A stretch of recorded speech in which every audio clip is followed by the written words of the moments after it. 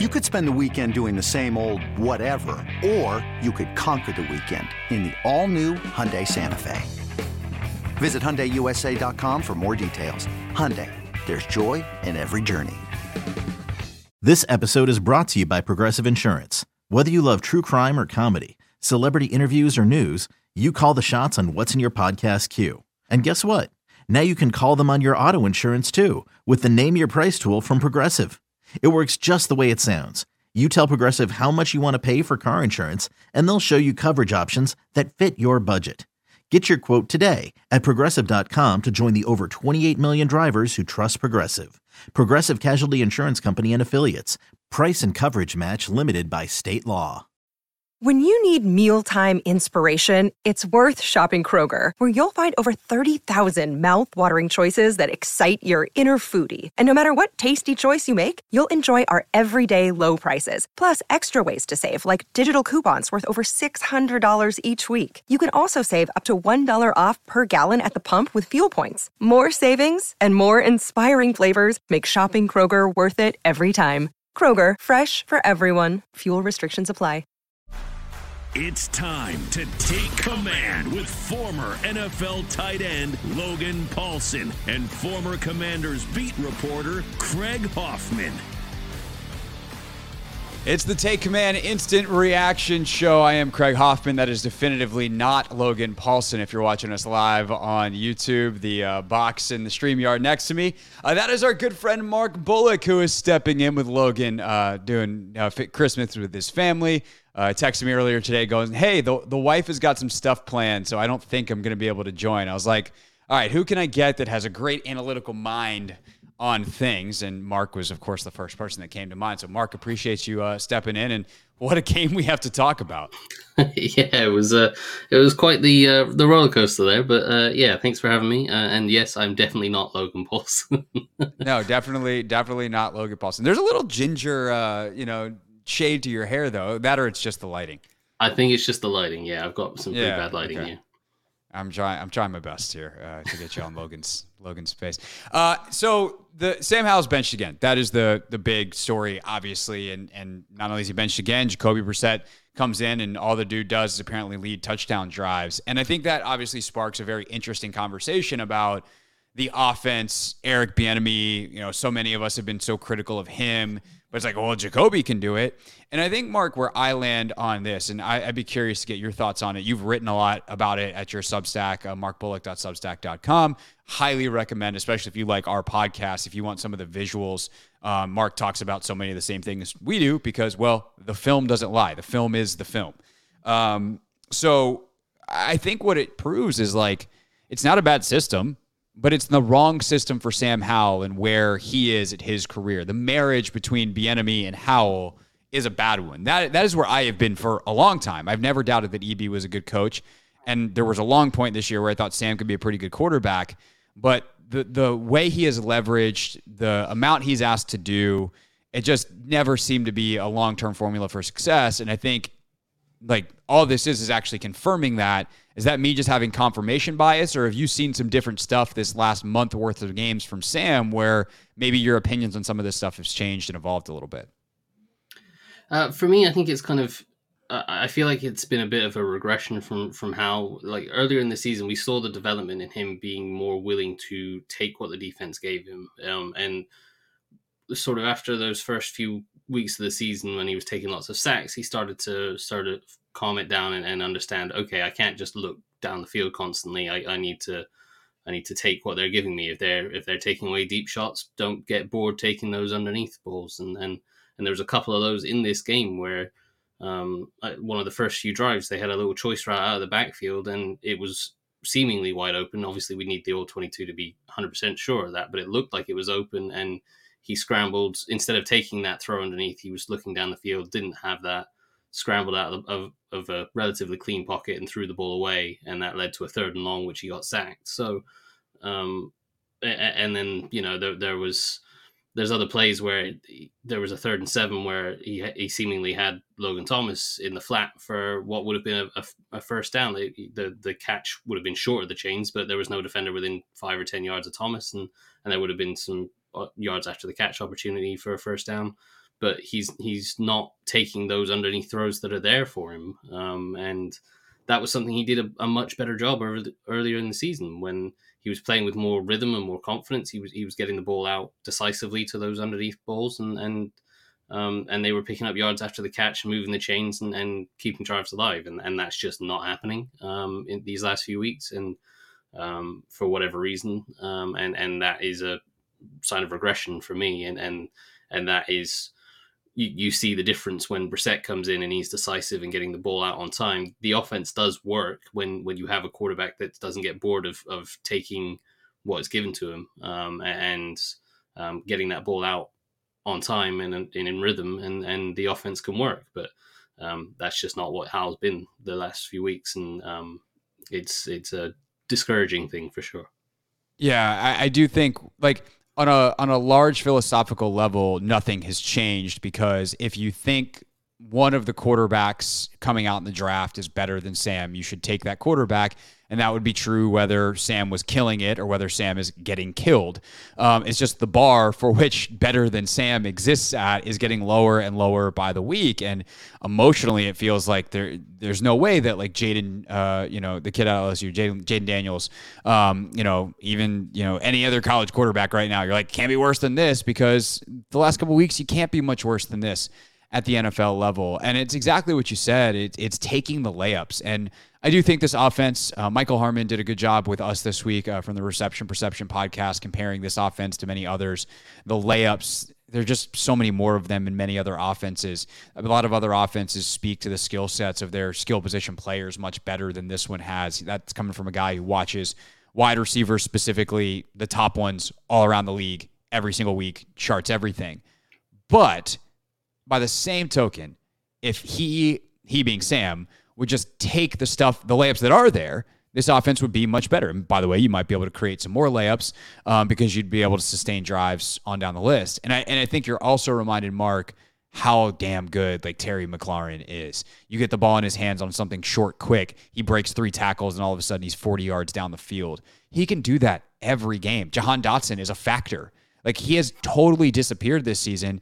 The second Brissett comes in the game, whether it's drawing a PI, whether it's just, a deep target open out something else, getting the ball in his hands, Jahan Dotson matters. And it's really frustrating, because I do think for a lot, there has been a regression and things have changed, where for a lot of this year, I didn't love what EB was doing, but Sam was playing well enough, and there was enough good things happening. And just the last couple of weeks, it's all gone to hell in a handbasket.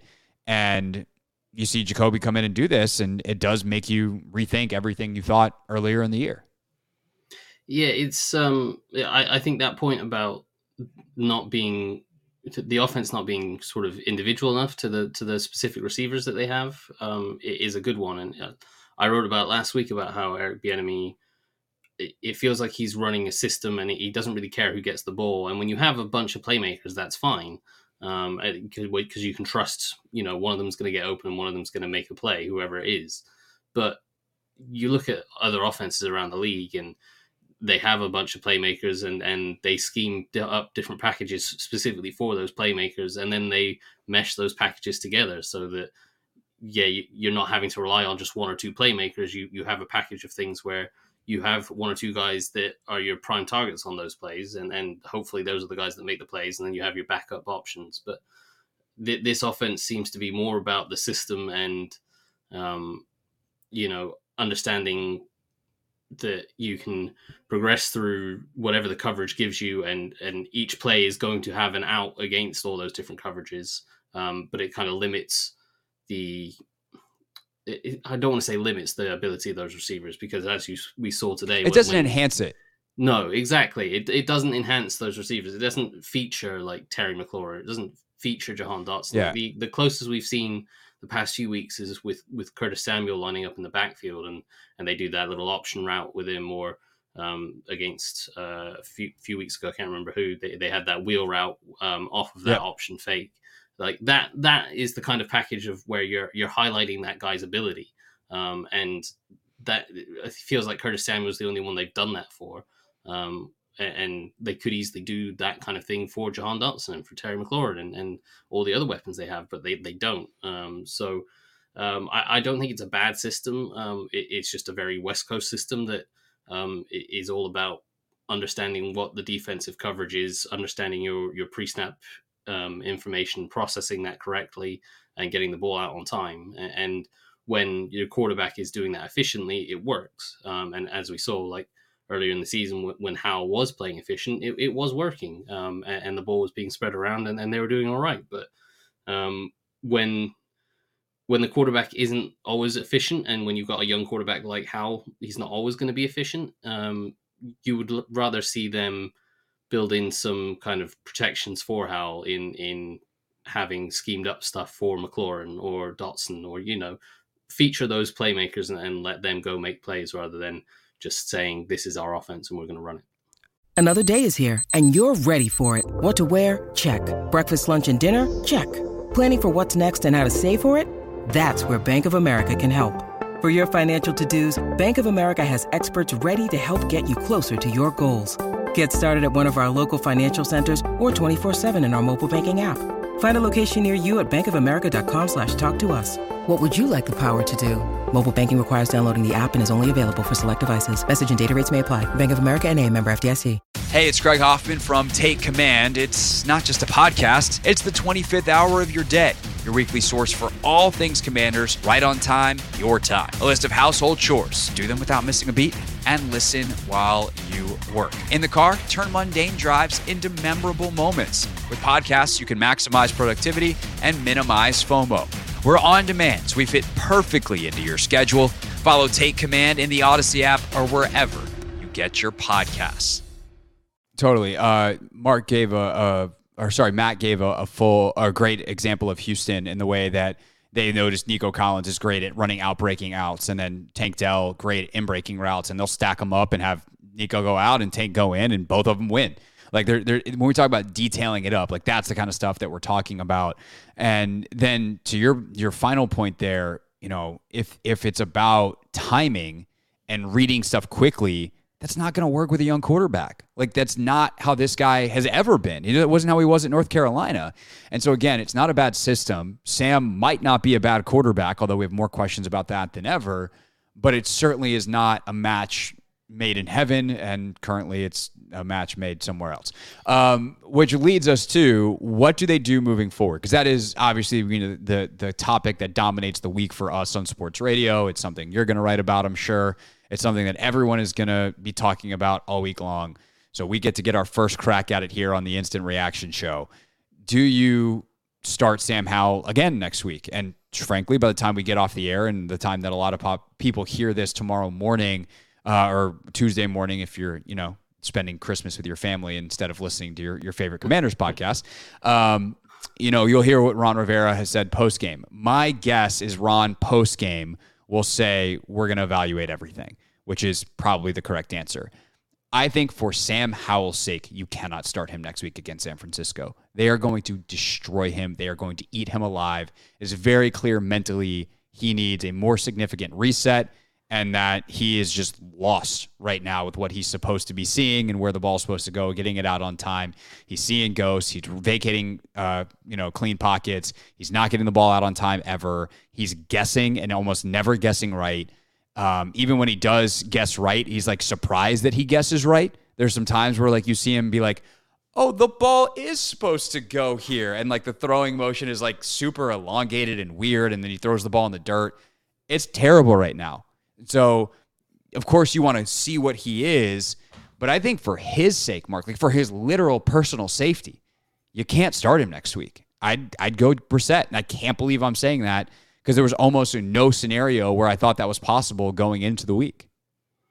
Yeah, I see where you're coming from. I just kind of feel like Rivera's made this whole season about Sam Howell, and he spent the whole season going, we've at least found our franchise quarterback, and even if I get fired, we've found the quarterback, and I feel like I've got some legacy here. If they have now they've benched him in back-to-back games. If they then bench him and don't start him next week, they don't have their franchise quarterback. Like, if you don't bench your franchise quarterback of the future, at which point what exactly does Rivera have to hang his hat on for the past 4 years? Like the defense, the team is worse than it was, and they don't have the quarterback of the future. So what exactly? What are we doing here? If Sam obviously, Howell's not Mark, $80 million in cap space and 5 top 50 picks. That's what everybody wants after year 4. Yeah, and it might well be a top 2 pick at the way they're going, but it's like I kind of feel like they've backed themselves into a corner where they have to play Howell because they've got no other choice. Like what else is Rivera doing here? If he's not playing Howell, then like just fire him now. There's this. I mean, I thought about that during the game as well, and really, where I was texting about it with one of the beat reporters, and I was like, I'd consider it based off how this is going. This is obviously before Jacoby starts leading the comeback. Not that really helps anything, but you know, I think to go to a third defensive play caller, and because the offense has been so bad, like, do you really want to just put EB in charge of things? And also, I think with Harris at this point, are you just like, you know what? They're getting closer to that top pick. I don't even have to go full Philly on this. We don't have to go full process tank. Like, we're just doing this authentically. Let's ride it out till the end of the year. I hear you, but like that's not that can't be the only concern here. Obviously, physical safety of the player is a top one, and Ron is professional. And to his credit, I don't give him a lot of credit, but to his credit, I think he cares about that. Like, he is someone who played and is just like a genuine human being, does care about the well-being of his players. And so I do think that is something he will consider. But at some point, you just have to lose. Like, at some point, you have to just admit, like, we've lost. Like, Sam, it may not be the franchise quarterback. And, you know, that's not what we came here to do, was to leave after 4 years and leave something else behind. Like, my job at this point is to get, and I might even, if I'm Josh Harris, be like, hey, man, I'm not going to fire you. Your job is to get this thing safely to the end. And please, if that means you need to bench Sam, like, you need to bench Sam. And so I don't know. It's also hard because there's not like a GM or a president of football operations that can come over and make that call either. Like, the setup here is coach-centric. Ron's a coach. Yeah, I totally see where you're coming from, and from like a Sam Howell's kind of safety mentality, I agree. It's just to play out the rest of the season, like, you're not. They spent the whole year up until the last 2 weeks saying we let Sam Howell play through these things, and they let him play through everything earlier in the year. Until last week, they were letting him play through all of his mistakes and all of his issues, and I mean, you kind of need to do that to see what you have in him and see if he can bounce back from these tests. And that's a big part of the thing that they've sold about Howell, is his ability to move on from mistakes and bounce back and not get caught up in how past performances or even just the past play. And so if that is truly one of his traits, show that it's one of his traits and play him next week. And, you know, if he looks like he's going to hurt himself from being so bad, and just bench him again, and then you admit that you're wrong on Howell being the franchise quarterback. But I don't know what you gain from playing Brissett, other than, like, obviously, as we talked about, the safety aspect with Howell. But if you want to talk about the safety aspect with Howell, he's been getting himself hit every week for the past 16 weeks. So it's, yeah, you know, how much more damage is he going to do to himself from playing next week?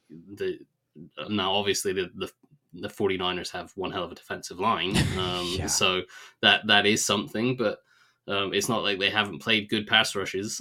So, you know, I would still be playing him personally. And if it's looking absolutely horrific and it feels like he might hurt himself, then bench him. But I guess here would be.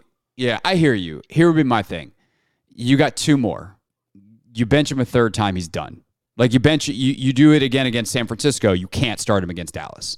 So I would bench him against San Francisco. Tell him, hey, dude, reset. We're going to take the week. Like, Merry Christmas. Jacoby goes out there. And also, by the way, you know, it kind of works out. This is 3-dimensional chess for me. Ron's definitely not playing this game. He's trying to win football games. But I'm not scared that Jacoby Brissett's going to accidentally beat the San Francisco 49ers, the best team in the NFL. So you don't have to take that draft pick risk if you're like Josh Harris and you don't come down and be like, no. Not that that's how Harris is as an owner anyway. That was the last guy. But you give him the week off, and then I'd start him against Dallas and be like, hey, all right, you got one more shot. And then, by the way, if you have to bench him against Dallas and they eat him up again, then he's not the guy moving forward. And, Ron's getting fired after the game anyway. So, Ron leaves empty-handed, and it is what it is. If he bounces back against Dallas, now, we have plenty to talk about for the rest of the offseason. And it's kind of, a very recent example is they did this to Zach Wilson in New York, and he bounced back and had a really great game before he was terrible again against Miami and got hurt. But I also think back to in a better long-term example, like Kirk Cousins got benched multiple times in 2014, 2013 as well. 2014, though, was a year where all three guys played because they all got benched due to performance, with the exception of Colt, something he carried with him as kind of a chip on his shoulder and something to be pissed off about basically the rest of his time, when he just couldn't seem to get a shot again. But Kirk was benched, and eventually it was like, hey, you do X, Y, and Z. You're going to be the starter here. And in 2015, after they finally convinced Dan to bench Robert, that's exactly what Kirk did. And so benching him for San Francisco doesn't have to mean the end. But I do think like he is so shaken right now. And I'm now monitoring the reporters in the post-game presser. Per John Keim, Rivera said they'll make a quarterback decision early in the week, said he thinks Howell's confidence might have been shaken by some early lapses, whether his or others. I think of that first interception he throws. Like, he hits Logan Thomas in the face mask. What more do you want him to do? And I think sometimes, if you have moments like that early, it's hard to pull out of. And the more separation in time he gets away, and maybe another week of watching Jacoby hopefully execute at a higher level, you come back against Dallas, you give it one final shot. Everyone knows the score. It is what it is. That would be my thing. I'll let you have the last word, and then a couple of other quick things before we get out of here. Yeah, I totally see where you're coming from. I think there's merit to it. I think you get so few opportunities to have a quarterback put film on tape, I guess, and play against the top defense, and you have a lot more to gain from him if he comes out and plays really well against San Francisco.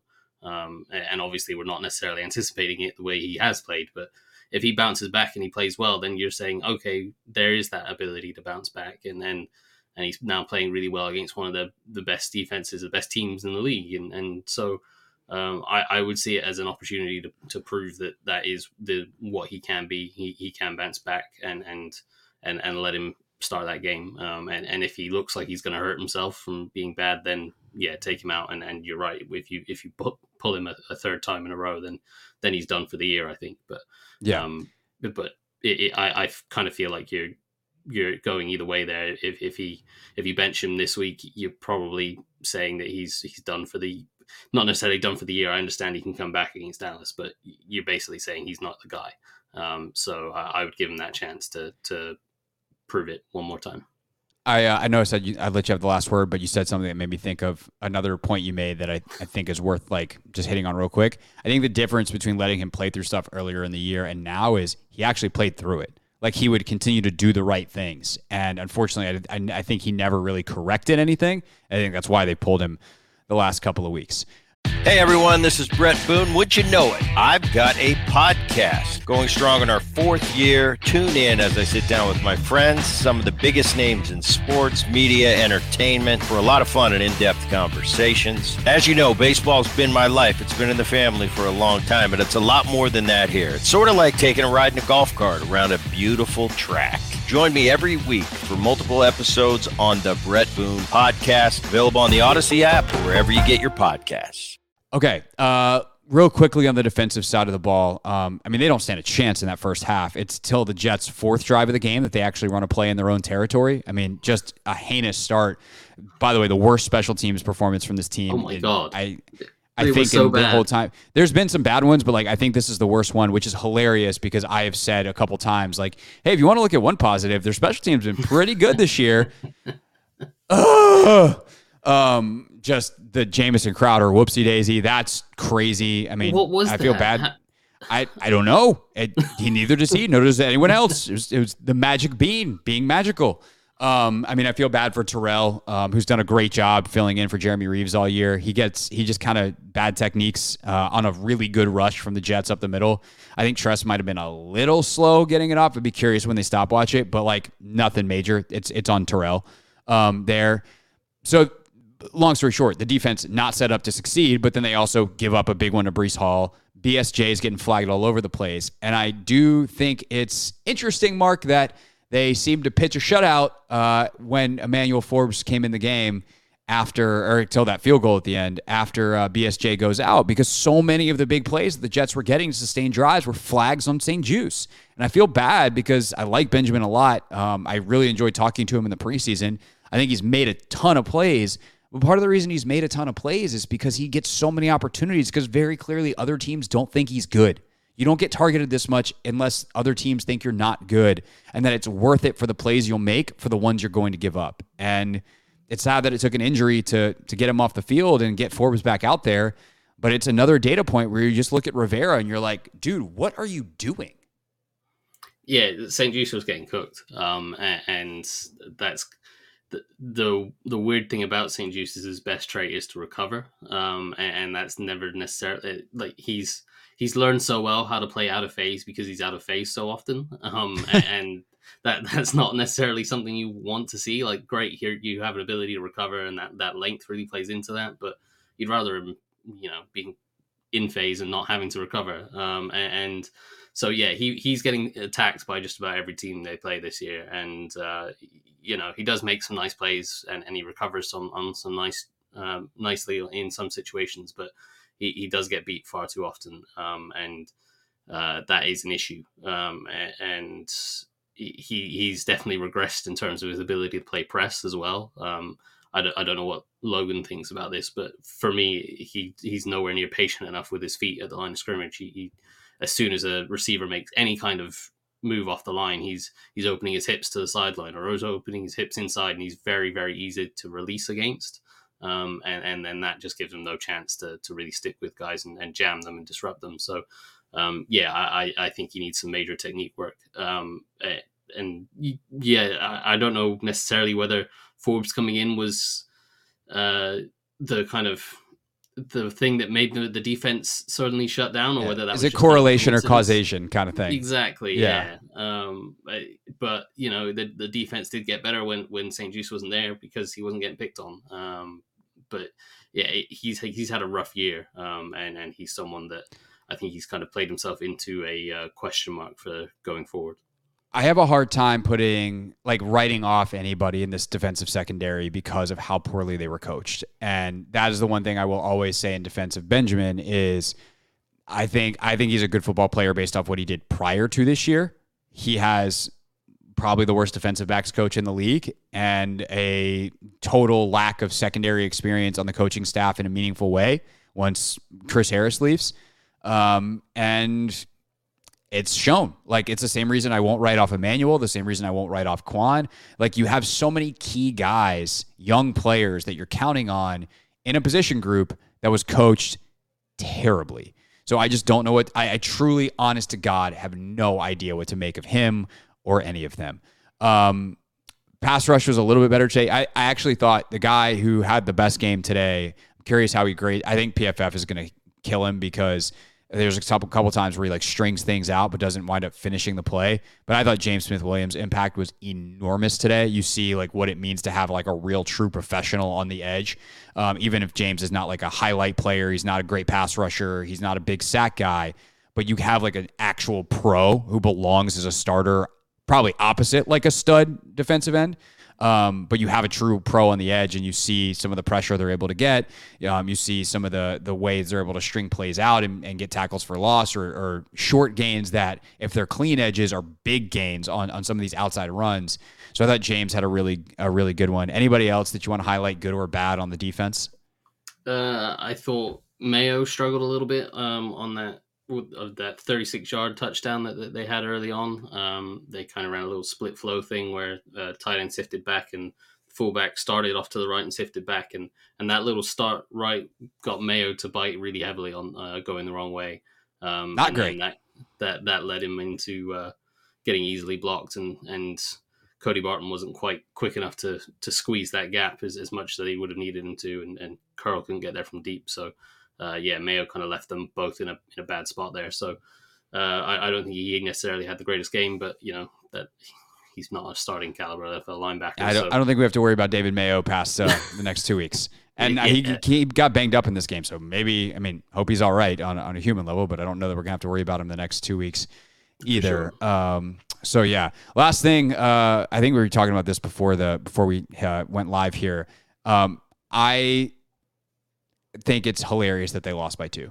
Genuinely hilarious, because you could see it coming from a mile away, unless you're apparently Ron Rivera. And I truly, honestly don't know what the analytics are on this, but it feels very, you're down 14, you score, you go for 2 type of situation. When they scored and went down 6, what's the point of being down 6? Go for 2. That way, if you get it, you're down 5, you're down 7.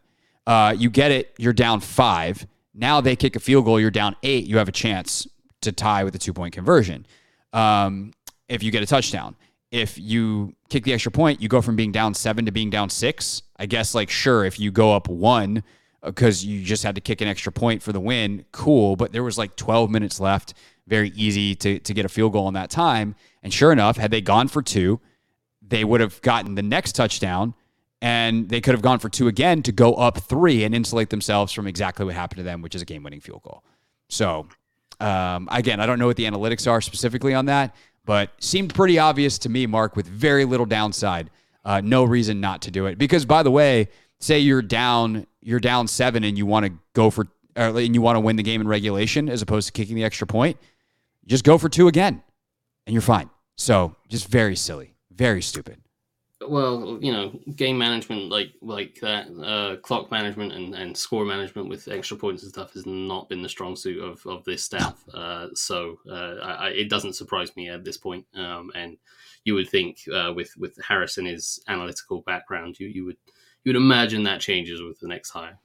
I just imagine Eugene Shen walking down the hall to Josh's office and be like, another one, boss. Next year, don't worry. We'll have a better system in place.